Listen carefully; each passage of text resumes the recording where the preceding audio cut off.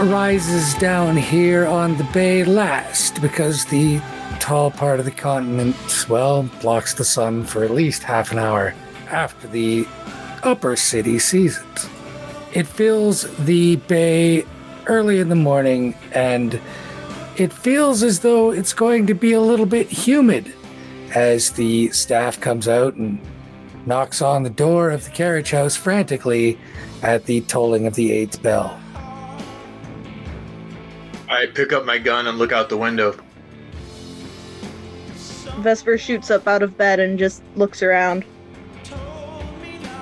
Vesper, what a good sleep.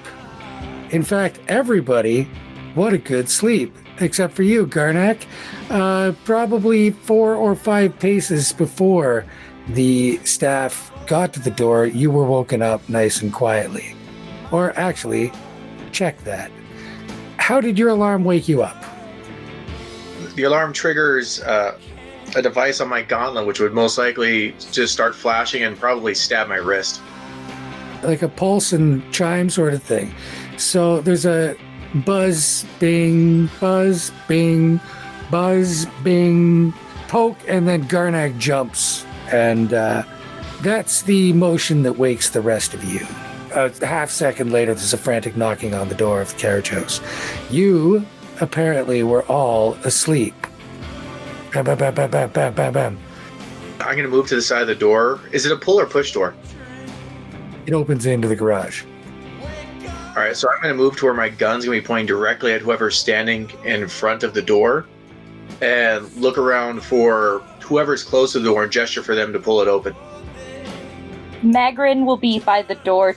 Her bedhead is even worse than her regular hair, all tangled and matted on like one side. She clearly slept harder than she needed to on the one side. So there's a second where Magrin leaps right up off the floor where she was sleeping to her feet.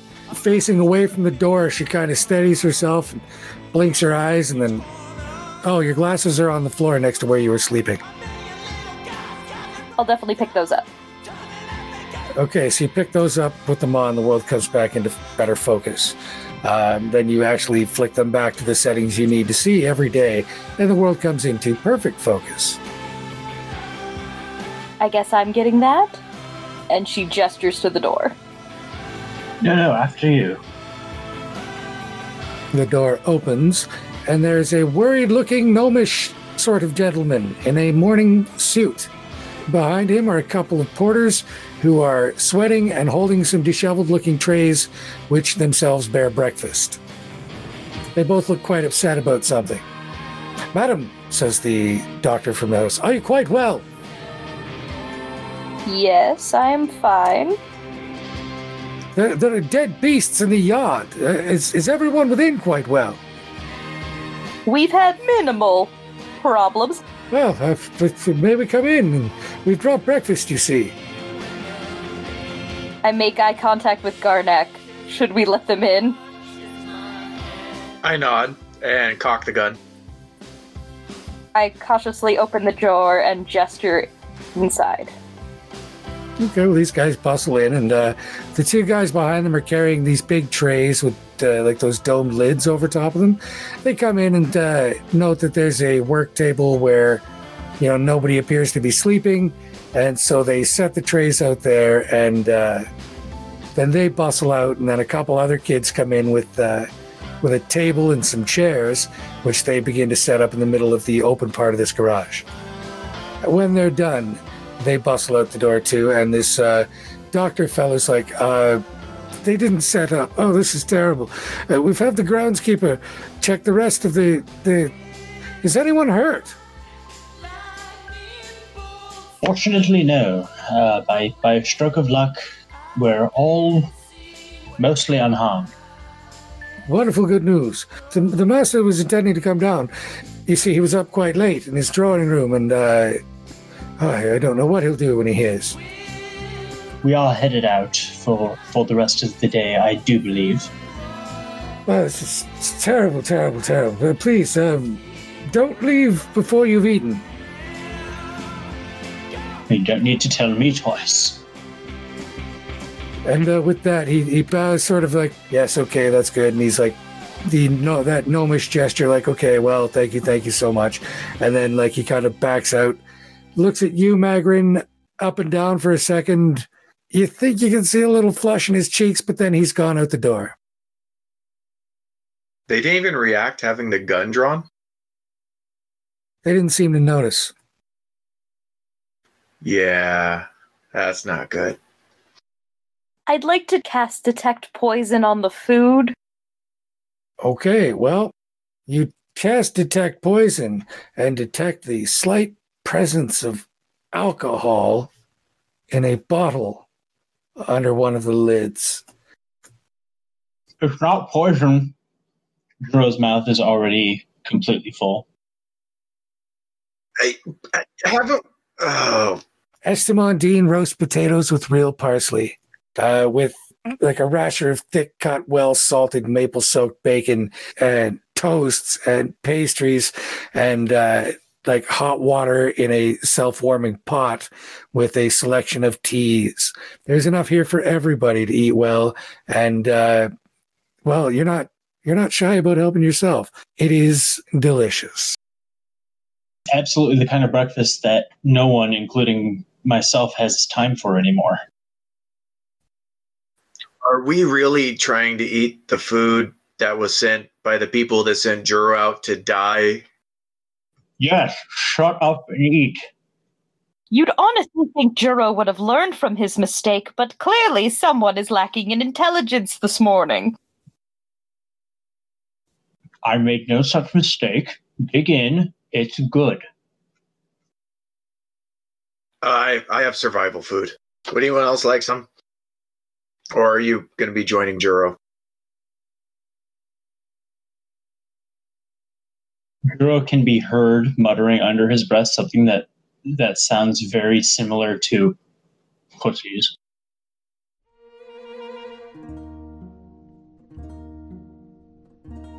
Welcome to Runelanders. I'm Matt Adam, your host and friendly neighborhood dungeon master, and so it's my job to let you know that Runelanders contains mature themes, adult content, coarse language, and things that might offend sensitive listeners, and so listener discretion is strongly advised. Now, if that sort of thing is your sort of thing, then thrill to these tales of terror in a town called Tallwater, far away in the west. It's the sort of place that has a space for the good and the bad and the worst and the best, and the sane and the mad and the cursed and the blessed. If not at its university, at least in its menagerie. What weirdness will these academic adventurers uncover in this Eldritch episode? Well, I could tell you, but we'd rather show you. We're the Runelanders. This is Tallwater Tales. So get ready, Runatics, and let's roll.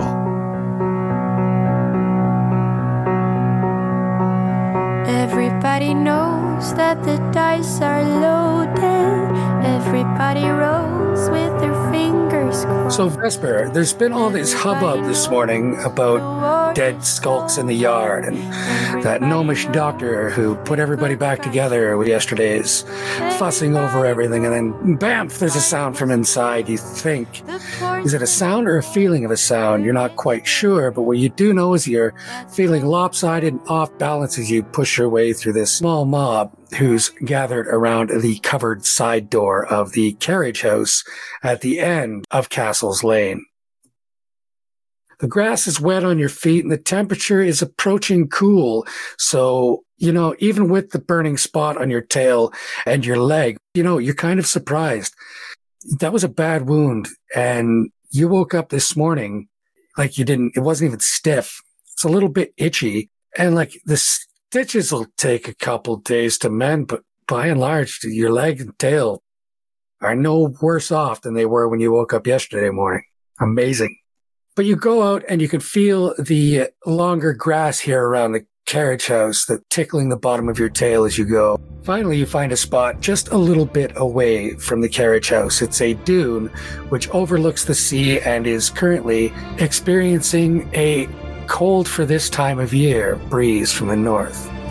This can only be an omen, Vesper. Everything is quiet. and seems fairly balanced. As good a spot as any. Over to you.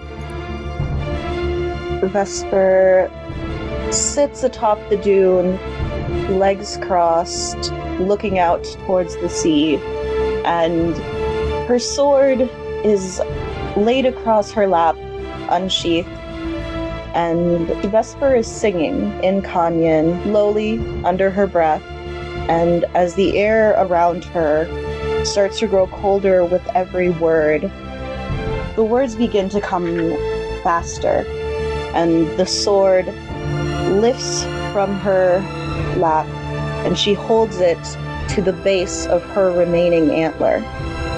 And as she continues to speak, she slowly begins to saw at the antler, right next to the skin, as close as she possibly can. It's very slow going, as the remaining antler is still strong. It's not time for them to fall off yet, and so she is rushing what is the proper time. Eventually, it saws through enough that she can break it, and as the final crunch happens, there is a pause in her voice as she winces, and blood begins to drip down the side of her face. Oh, that was awful too. The way it felt, you could feel that crunch in your sacrum. As it drips down to the cheek, to the chin, and then drops onto her lap, the sword is replaced on her lap, still unsheathed, and the horn is held in her two hands outstretched in front of her. More words flow from her lips, almost unconsciously, as if she's reciting something that has been recited hundreds of thousands of times by hundreds and thousands of her people. As cold breeze from the north slowly begins to fade away, her voice does as well, and quietly, holding her horn in front of her, looking out over the sea, a single tear drops from her eye. A moment's pause, a moment to collect herself, and the horn is safely stowed away.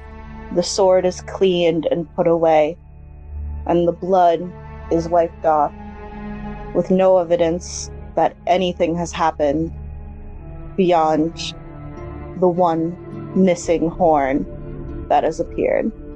The cold is shocking. It hits you all at once. There's a moment there, just the briefest moment where you feel the cold of Kanya upon your skin. And then it's gone, and the warmth of the coastal autumn presses oppressively back in. She shivers in a sense of just being very, very uncomfortable, and slowly walks back, humming to herself, and thinking about what she will say if anyone asks what happened.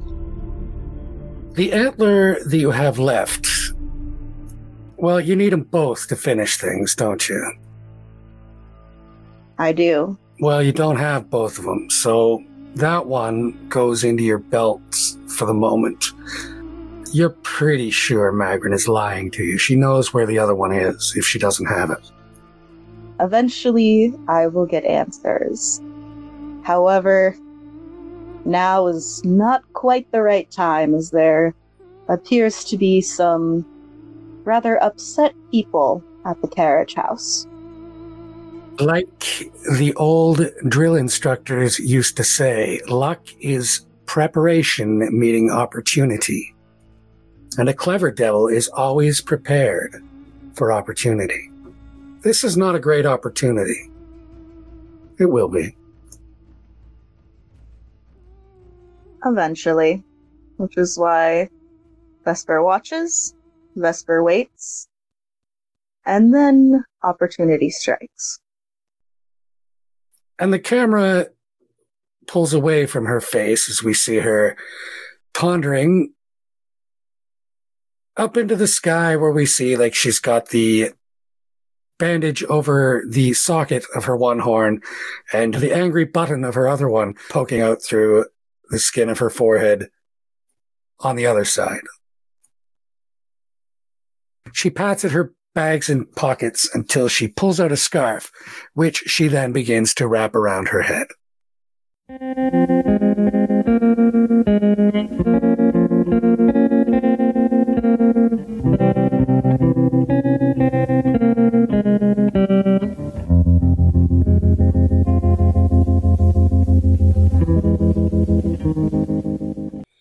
But we must rewind a few moments from here to where Henry Castle steps into the carriage house with a tremendous poof, displacing the air as he does.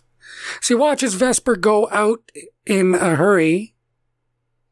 He looks and dryly says, "She really should take a pastry if she's going to go out this morning. That's a hell of a mess out there."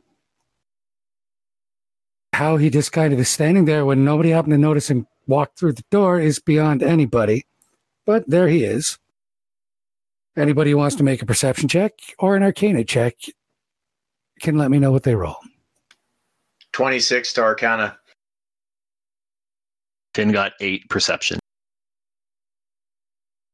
How the hell did he get in here, Finn? Like he was not there a minute ago, and then he was there. That makes no sense. There is the slight haze as of that haze of heat on the road in the summer, just around where his feet are. Garnak, he's just stepped in here directly from the house. Just straight, stepped over, pop. Just straight teleported over. It is then that you notice the way that the pattern set into the masonry of the carriage house floor. If you thought it was peculiar that there was no carriages in here, you understand why there are no carriages in here now. This whole floor is, well, it's a great big mosaic teleportation circle by the look of it. Wouldn't have noticed it. You'd been standing on it all night. But yeah, there's no cars. There's nothing in here. Not up front, anyway. You'd think you could cram 3 more cars into here, but the front's wide open. Probably visible from that loft up there. Anyway, Castle steps into the garage and says that Vesper should take a pastry with her. I will stop explaining now and give you the scene. We have a lunch packed. We'll be fine. How are you this morning, Joro? Joro swallows and quite well, thank you. And thank you again for your hospitality. I did have a slight run-in last night with some of the current residents of the Hawthorne house. My groundskeeper came running in this morning and told me that there was dead bodies on the lawn, bleeding holes and dead bodies on the. I thought it was thunder. I do so apologize for that. We didn't really clean up after ourselves. We were a little bit out of sorts by the end of the night. But no, otherwise completely unscathed. Honestly, it's quite surprising. Well, yeah, I'll say it's a surprise. I'm surprised you wouldn't think to mention this. I have children, Joro. Well, I didn't realize there would be skulks waiting for me to leave your house. I guess But in the moment that you found there was monsters running around on my property, you didn't think it was important to bring your friends to the house so that everybody could be safe? What if they'd gotten in to my house in the evening? Professor Valant, I must say, I'm more than a little disappointed with this, sir. Juro very visibly blushes and says, well, when I left your abode last night, He was stumbling through the night with some undead monsters running around that tried to eat him. And nearly ate him and a couple of us. So we holed up in the house over the night, and we're leaving. Now. I'm surprised that with your obvious magical expertise, nobody has the means to send a message to the house. I gotta say, I wish you would leave because I'm a little uncomfortable with having you here now. I'm terribly sorry for any undue harm that I may have caused your family. No harm. It's just, you understand, it's terrible bad form. People live around here, you see, and there's a reason that things are. Now, you've come in here and you've poked around and you left things open, and well, the whole community's in danger now.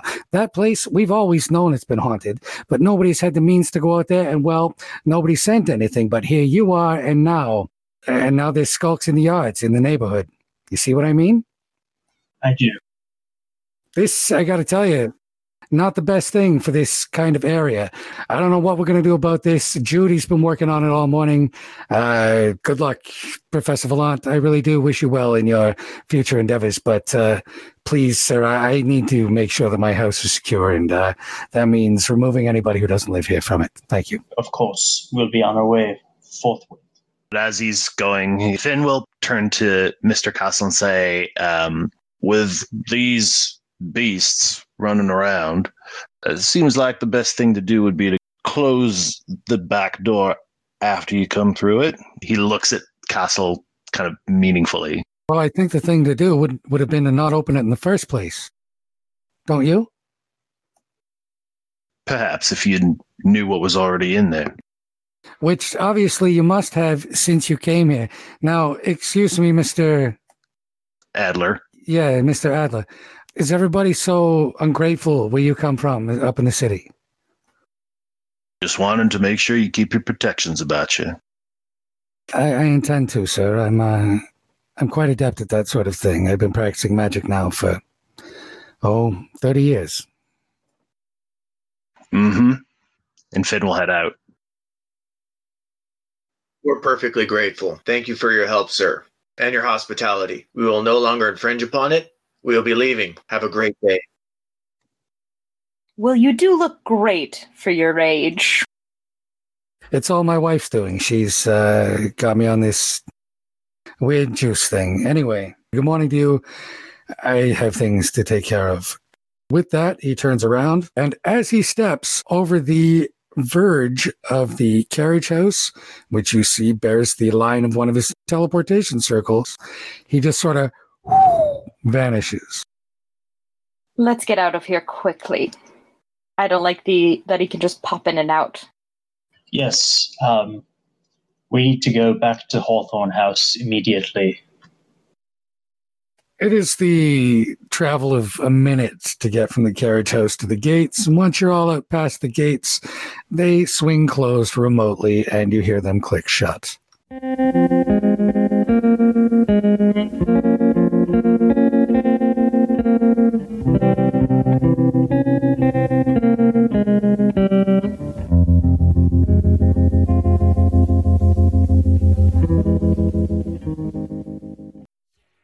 Why are we going to the house? Because this is much more than what we initially planned for. I need to notify the headmaster immediately that we're going back in. It's things just got complicated. I think, Professor, before we head back in, we ought to get some supplies. Like, maybe at least one other candle, like Annie Mags has. We can probably find one of those, yes. Few necessary preparations. I need to send a message, and Juro will snap his fingers once, wait about 10 seconds, and snap them again, and a raven with a blue stripe running from where its beak meets its face all the way down its back to its center tail feather appears in his hand. Yeah, boss. Ellie, I need you to deliver a message for me. Tell Master Erming the hunt is on. You know what I mean. Anything else? We're going to be a little longer than planned, and, the expense reports will have to be adjusted, but for the time being, that's it. Tell Omen the hunt is on. Could get expensive. Take longer than planned. Tell Omen. And with that, I toss my hand up into the air and launch her flying, because at this point, I can't dismiss her and have her reappear all the way back at the university, so she kind of has to make it back, the trip back on her own.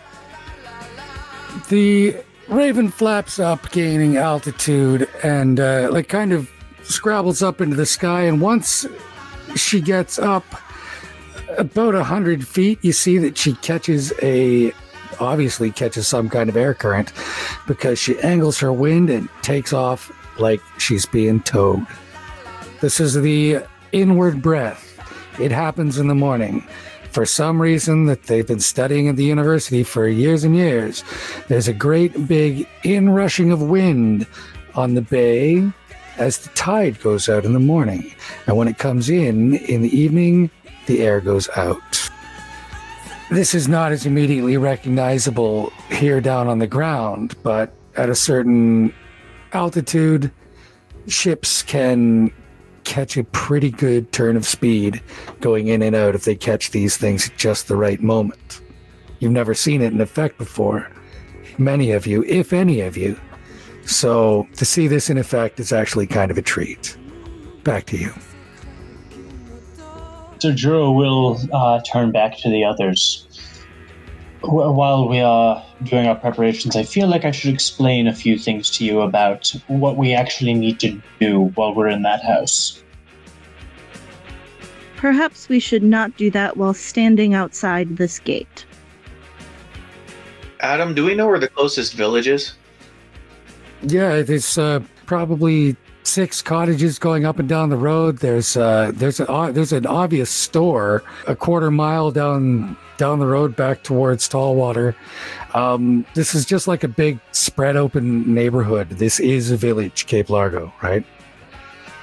Why don't we head to the store, see if we can get some supplies there. If they have what we need, then we can figure out our plan from there. Oh, I do hope they have saltwater taffy. Well, as you pull up, this is an Arneson's Outfitters. And Arneson's is everywhere here in Tallwater. They started out as one particularly good adventure outfitters up in the main city and have since spread out to satellite offices all up and down Tallwater Bay. They must have 6 outlets. But if you can't get it at Arneson's, you don't friggin' need it. And that, as it happens, is the company motto. So you all walk up to the front doors of this Arneson's, and as usual, it has the great big rolling round front door. This one has the flavor of a beachside tourist store, if you've seen those.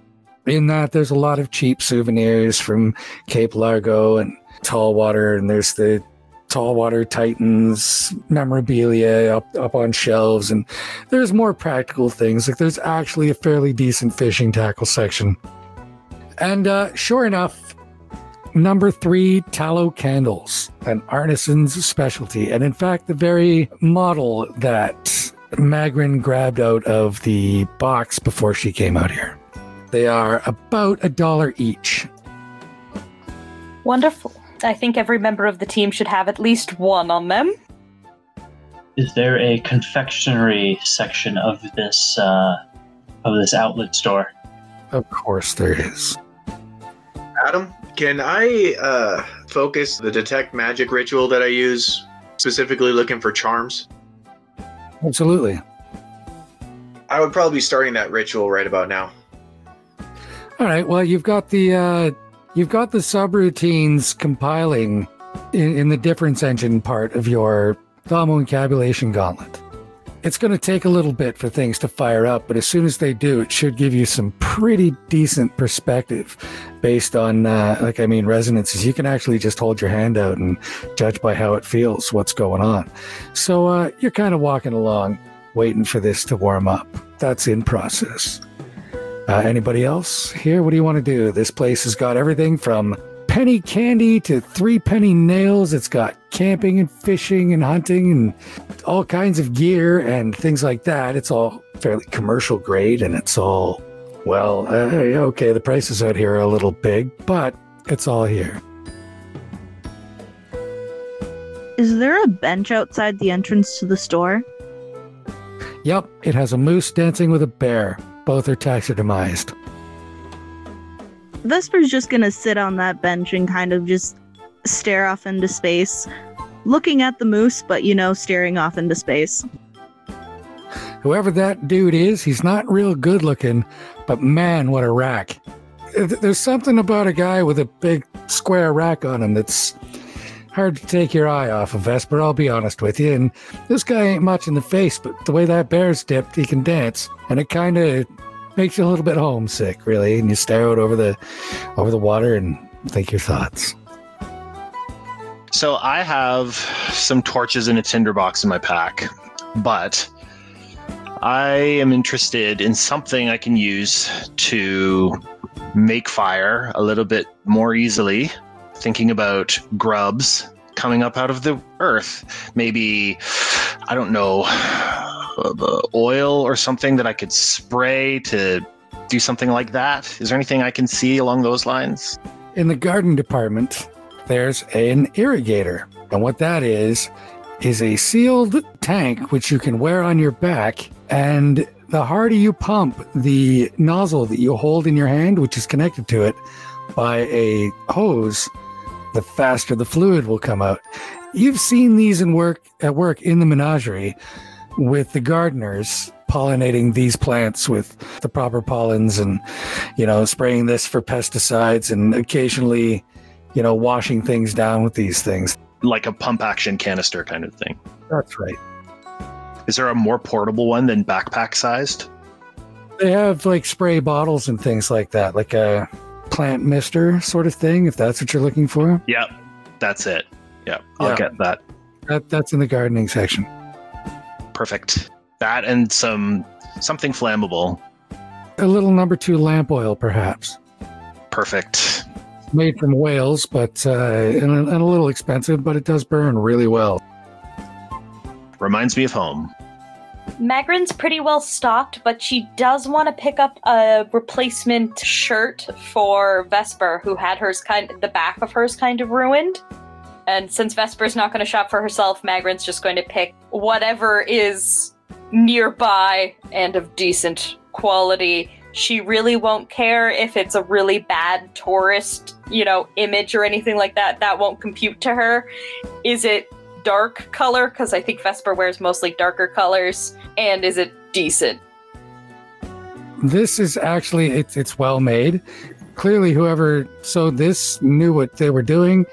It's made of good materials. The buttons are really solid. And Magrin, it has the most beautiful floral pattern on it. It uses every color you can think of. This thing is scintillating and will look beautiful on Vesper. Perfect. Magrin will make sure to purchase it so that Vesper at least has a replacement shirt for the one she lost to the maggots. Very good. I'm just looking for one of those 5-pound bags of assorted saltwater taffies. I'm a man on a mission right now. There's 31 flavors. They sell it by the pound here, Juro. Juro is going to fill up a 5-pound bag of assorted flavors, and he's also going to pick up a small parcel of the maraschino beetles as a little gift for Magrin. These things are rarer than bird's teeth because, they're bugs coated in chocolate. Tasty. Yeah, they're pretty terrible if you don't eat bugs, but if you do eat bugs, they're delicious. You've got your big 5-pound bag of these taffies, which are all individually wrapped, of course. So there's a million little paper wrappers in this big bag. And as you all converge outside, Magrin, you've just come out with this. Your package is all wrapped up in brown paper with strings, and you see Vesper. She's sitting out there looking out over the water, sitting next to a taxidermized moose who is dancing with a taxidermized bear. The moose is dipping the bear dramatically. It's somewhat absurd. Vesper, I got you something. I don't know if you had a replacement for the clothes you lost during the last battle, so here you go. And she'll just kind of give it to her, pat the package once, and then walk away, because she is uncomfortable with social situations. Well done, Magrin. That was expertly handled. Package delivered. Sentiment also delivered. Aces. You got that down. Well done. Vesper is startled out of a trance almost and just looks down at the package and then looks back up at Magrin as she walks away and then looks down at it again with just a very bewildered look on her face. It is a slightly rectangular package wrapped in brown paper and tied up with string. She'll gently open it to see what it is. Okay, so you open the string and you gently unwrap the paper, and you see that you can feel through the paper that it's made of cloth. When you open it up, within is a shirt that looks like Disco Sounds. She immediately closes it, wraps it up, and shoves it in her bag.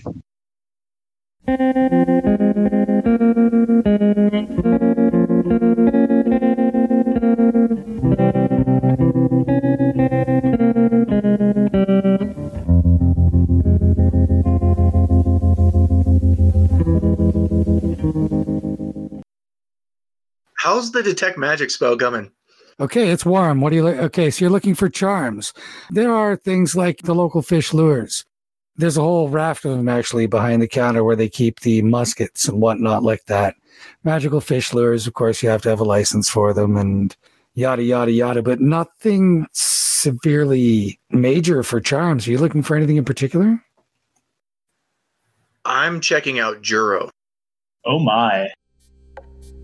Well, apart from the normal extra magic which hangs around him, being an esotericist, he doesn't appear to have had any magic worked on him. Hang on a second. Yeah, that's interesting. Can you roll perception for me, please? Can I use investigation? Yeah, actually, let's do investigation and do it with advantage, please. 28.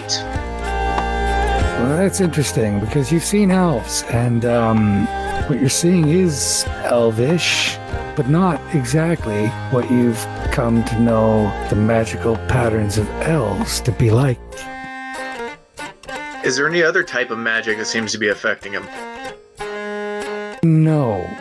But now that you look more deeply, you see that it's not that Juro holds magic, because the magic... He's ingested it? Nope. It's that he's making it. Like right now, there is free thaumic energy leaking out of Juro's pattern.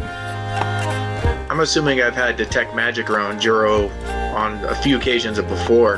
Has this ever happened before? Not that you've noticed, not like this, no. Alright, I'm gonna head up to Juro, and then I can kind of put my hand on his shoulder. Hey, what are you buying? Saltwater tofu. Well done. Well done. His breath smells like saltwater taffy when he opens his mouth to talk to you. You want some? Not at the moment. Juro, we need to talk. What about? Something's off with your magical aura at the moment. I beg your pardon? You have a quincux aperture that seems to be just hemorrhaging magic at the moment.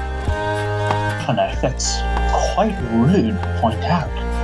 I think it's bacon related. Well, then it can't be that bad.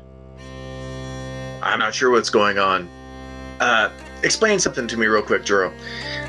So, last night, Hank Castle got you drunk at his house and sent you out where you're almost eaten by skulks.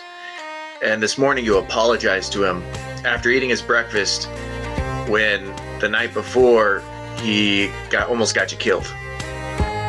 Does this sound normal to you? Well, they rescued us from a house that they've known to be haunted, or at least habited for some time. And when they extended the hospitality to us, we were unfortunate enough to have another encounter on their property. I think they were right to be a little bit miffed at the danger that we potentially brought to their doorstep. He put up an energy bridge for us to cross over the chasm. He left up an energy bridge, which is the only way the skulks could have gotten to his property. Not the only way, Juro. If the bridge had been left down, maybe. There's a shadow of a doubt, is all I'm saying. Are you quite sure about that? I still don't know what this has to do with the fact that you're scanning me. I'm scanning you because I'm worried about you. You haven't been acting normal.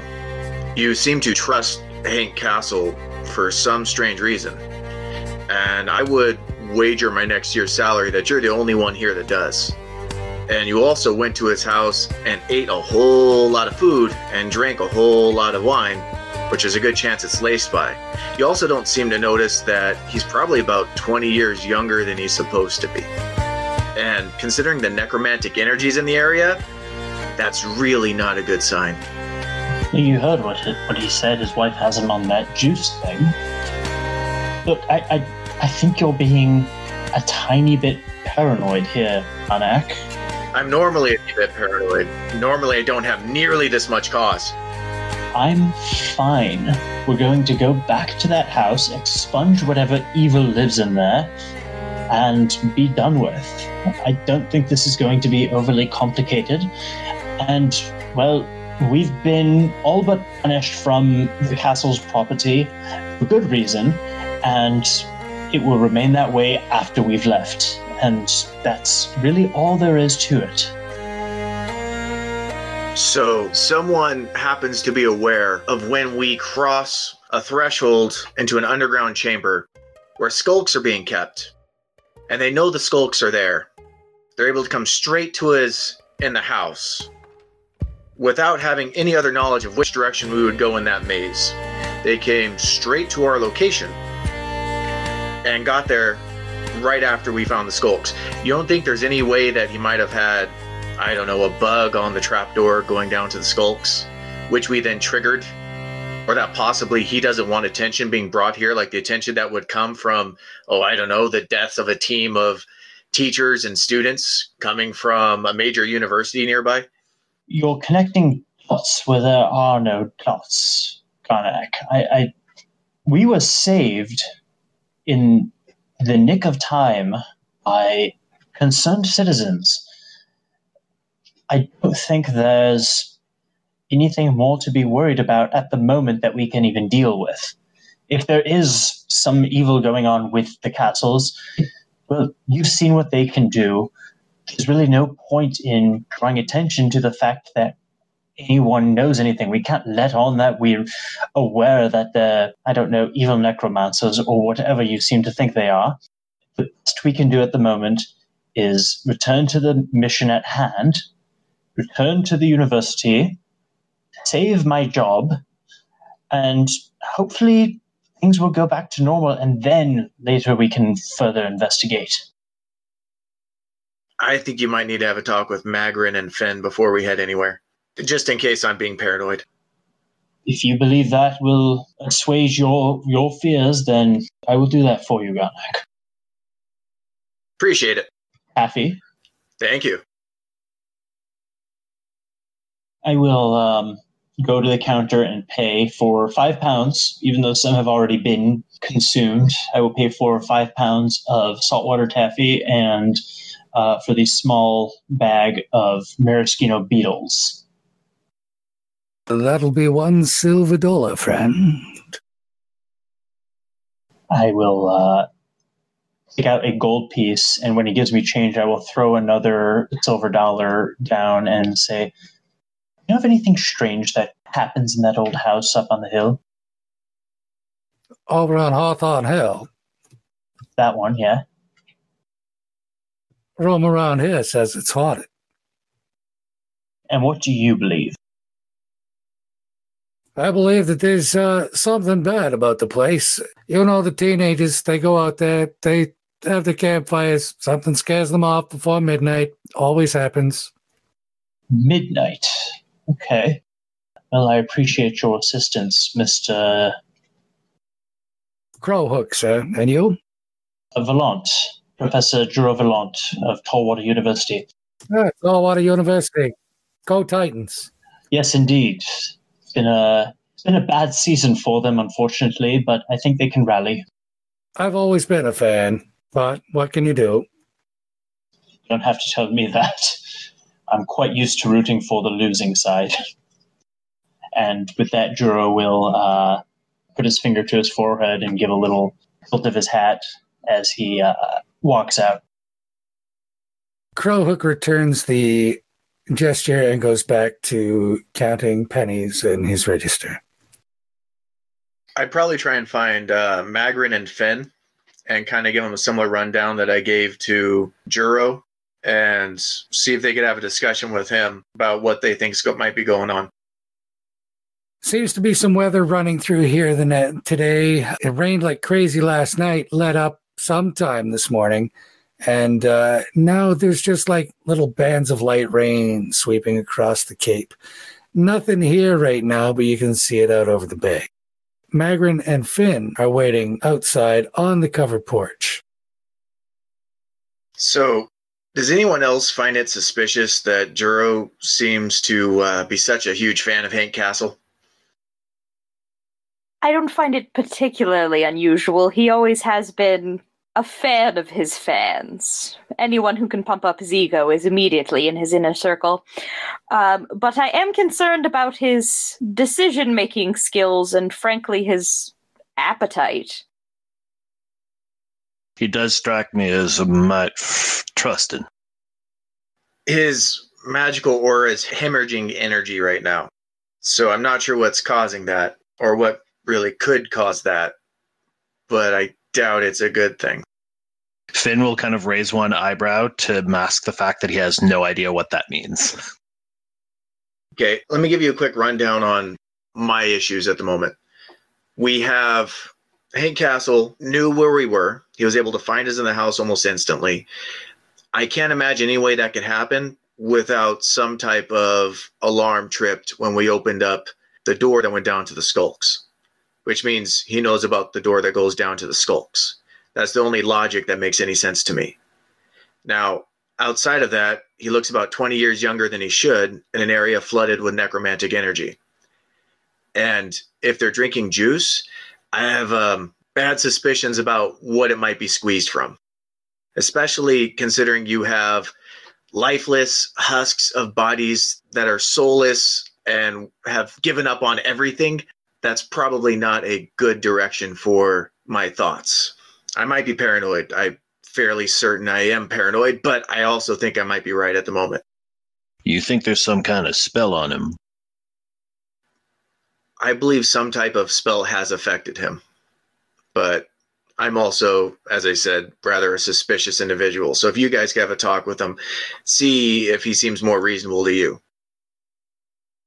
No problem. And Garnak, don't worry about your paranoia. It's not paranoia if people are actually after you. I feel better.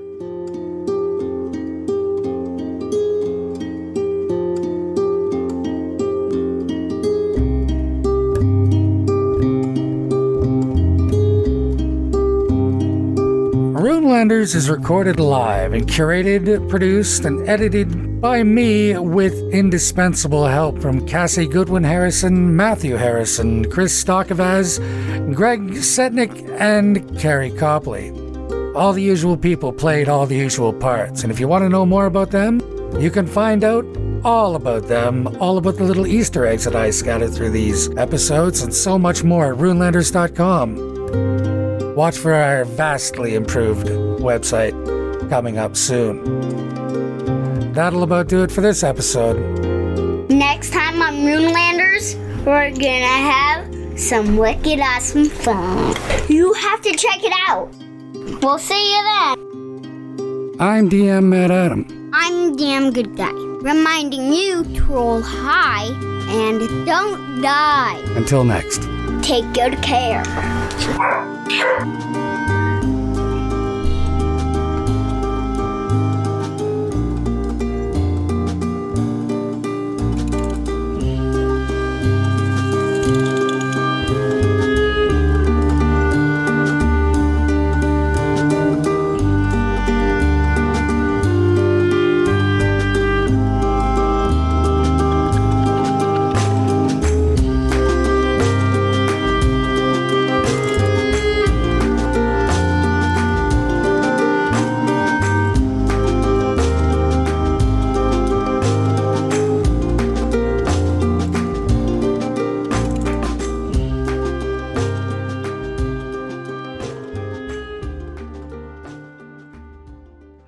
I'd walk over to Vesper and start leaning against the moose. My legs are too short to sit on it, so. Leg.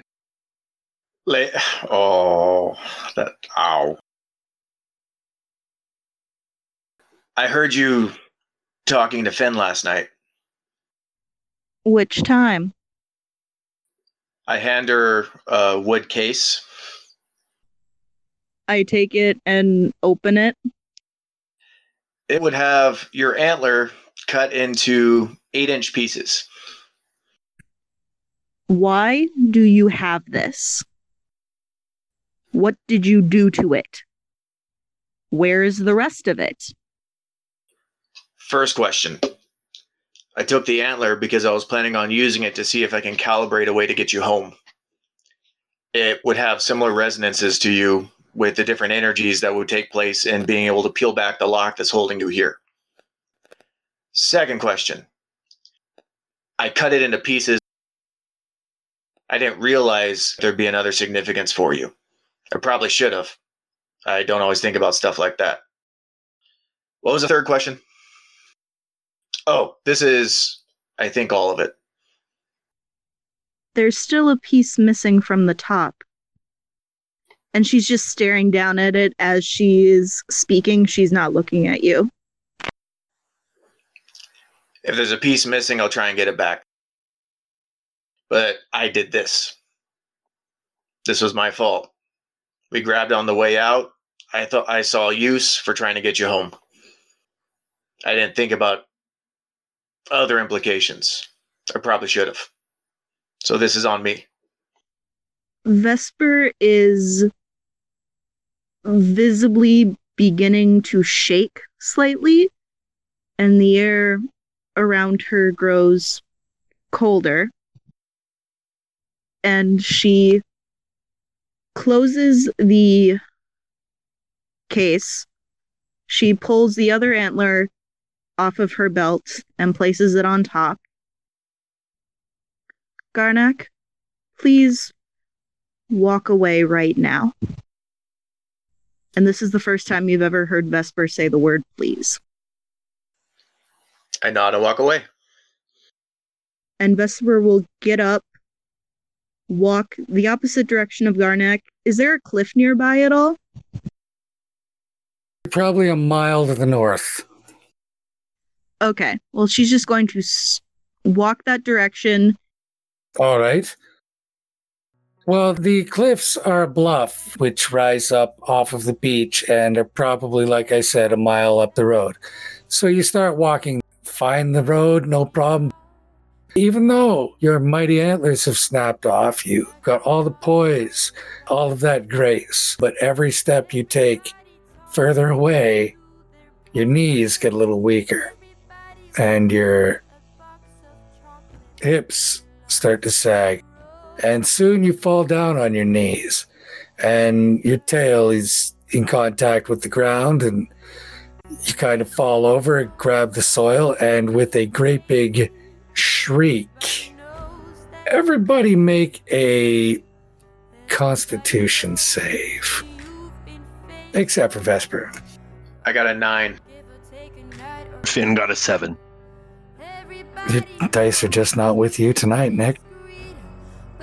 Finn and Garnet, for a moment, you are consumed by a longing. Unlike any longing that you have known, this hunger is not for something, but for a nothing. It is cold, this longing. It is so cold. It is colder than anything. Like, Garnak, you've worked at mountaintop skyports, right? It gets fucking cold up there and hard to breathe sometimes.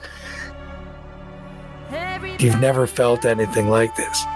Finn, there is nothing but ice and snow, and far and away in the distance, a great dark tower, upon the top of which sits the greatest and most inscrutable evil intelligence in any world, anywhere. It looks out over everything. It knows everything that you do. There is no outwitting, outsmarting this.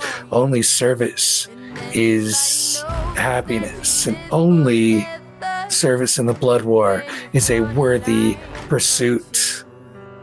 And both of you know what it's like to be separated from that purpose.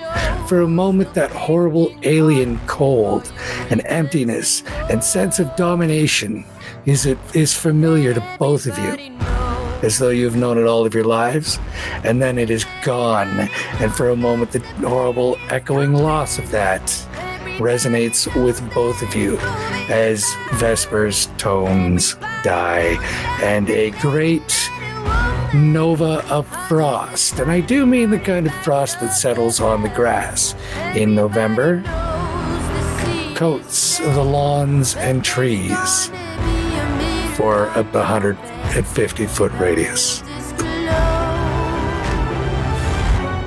What everybody knows, and everybody knows that you're in trouble. Everybody knows what you've been through, from the bloody cross on top of Calvary to the beach of Malibu.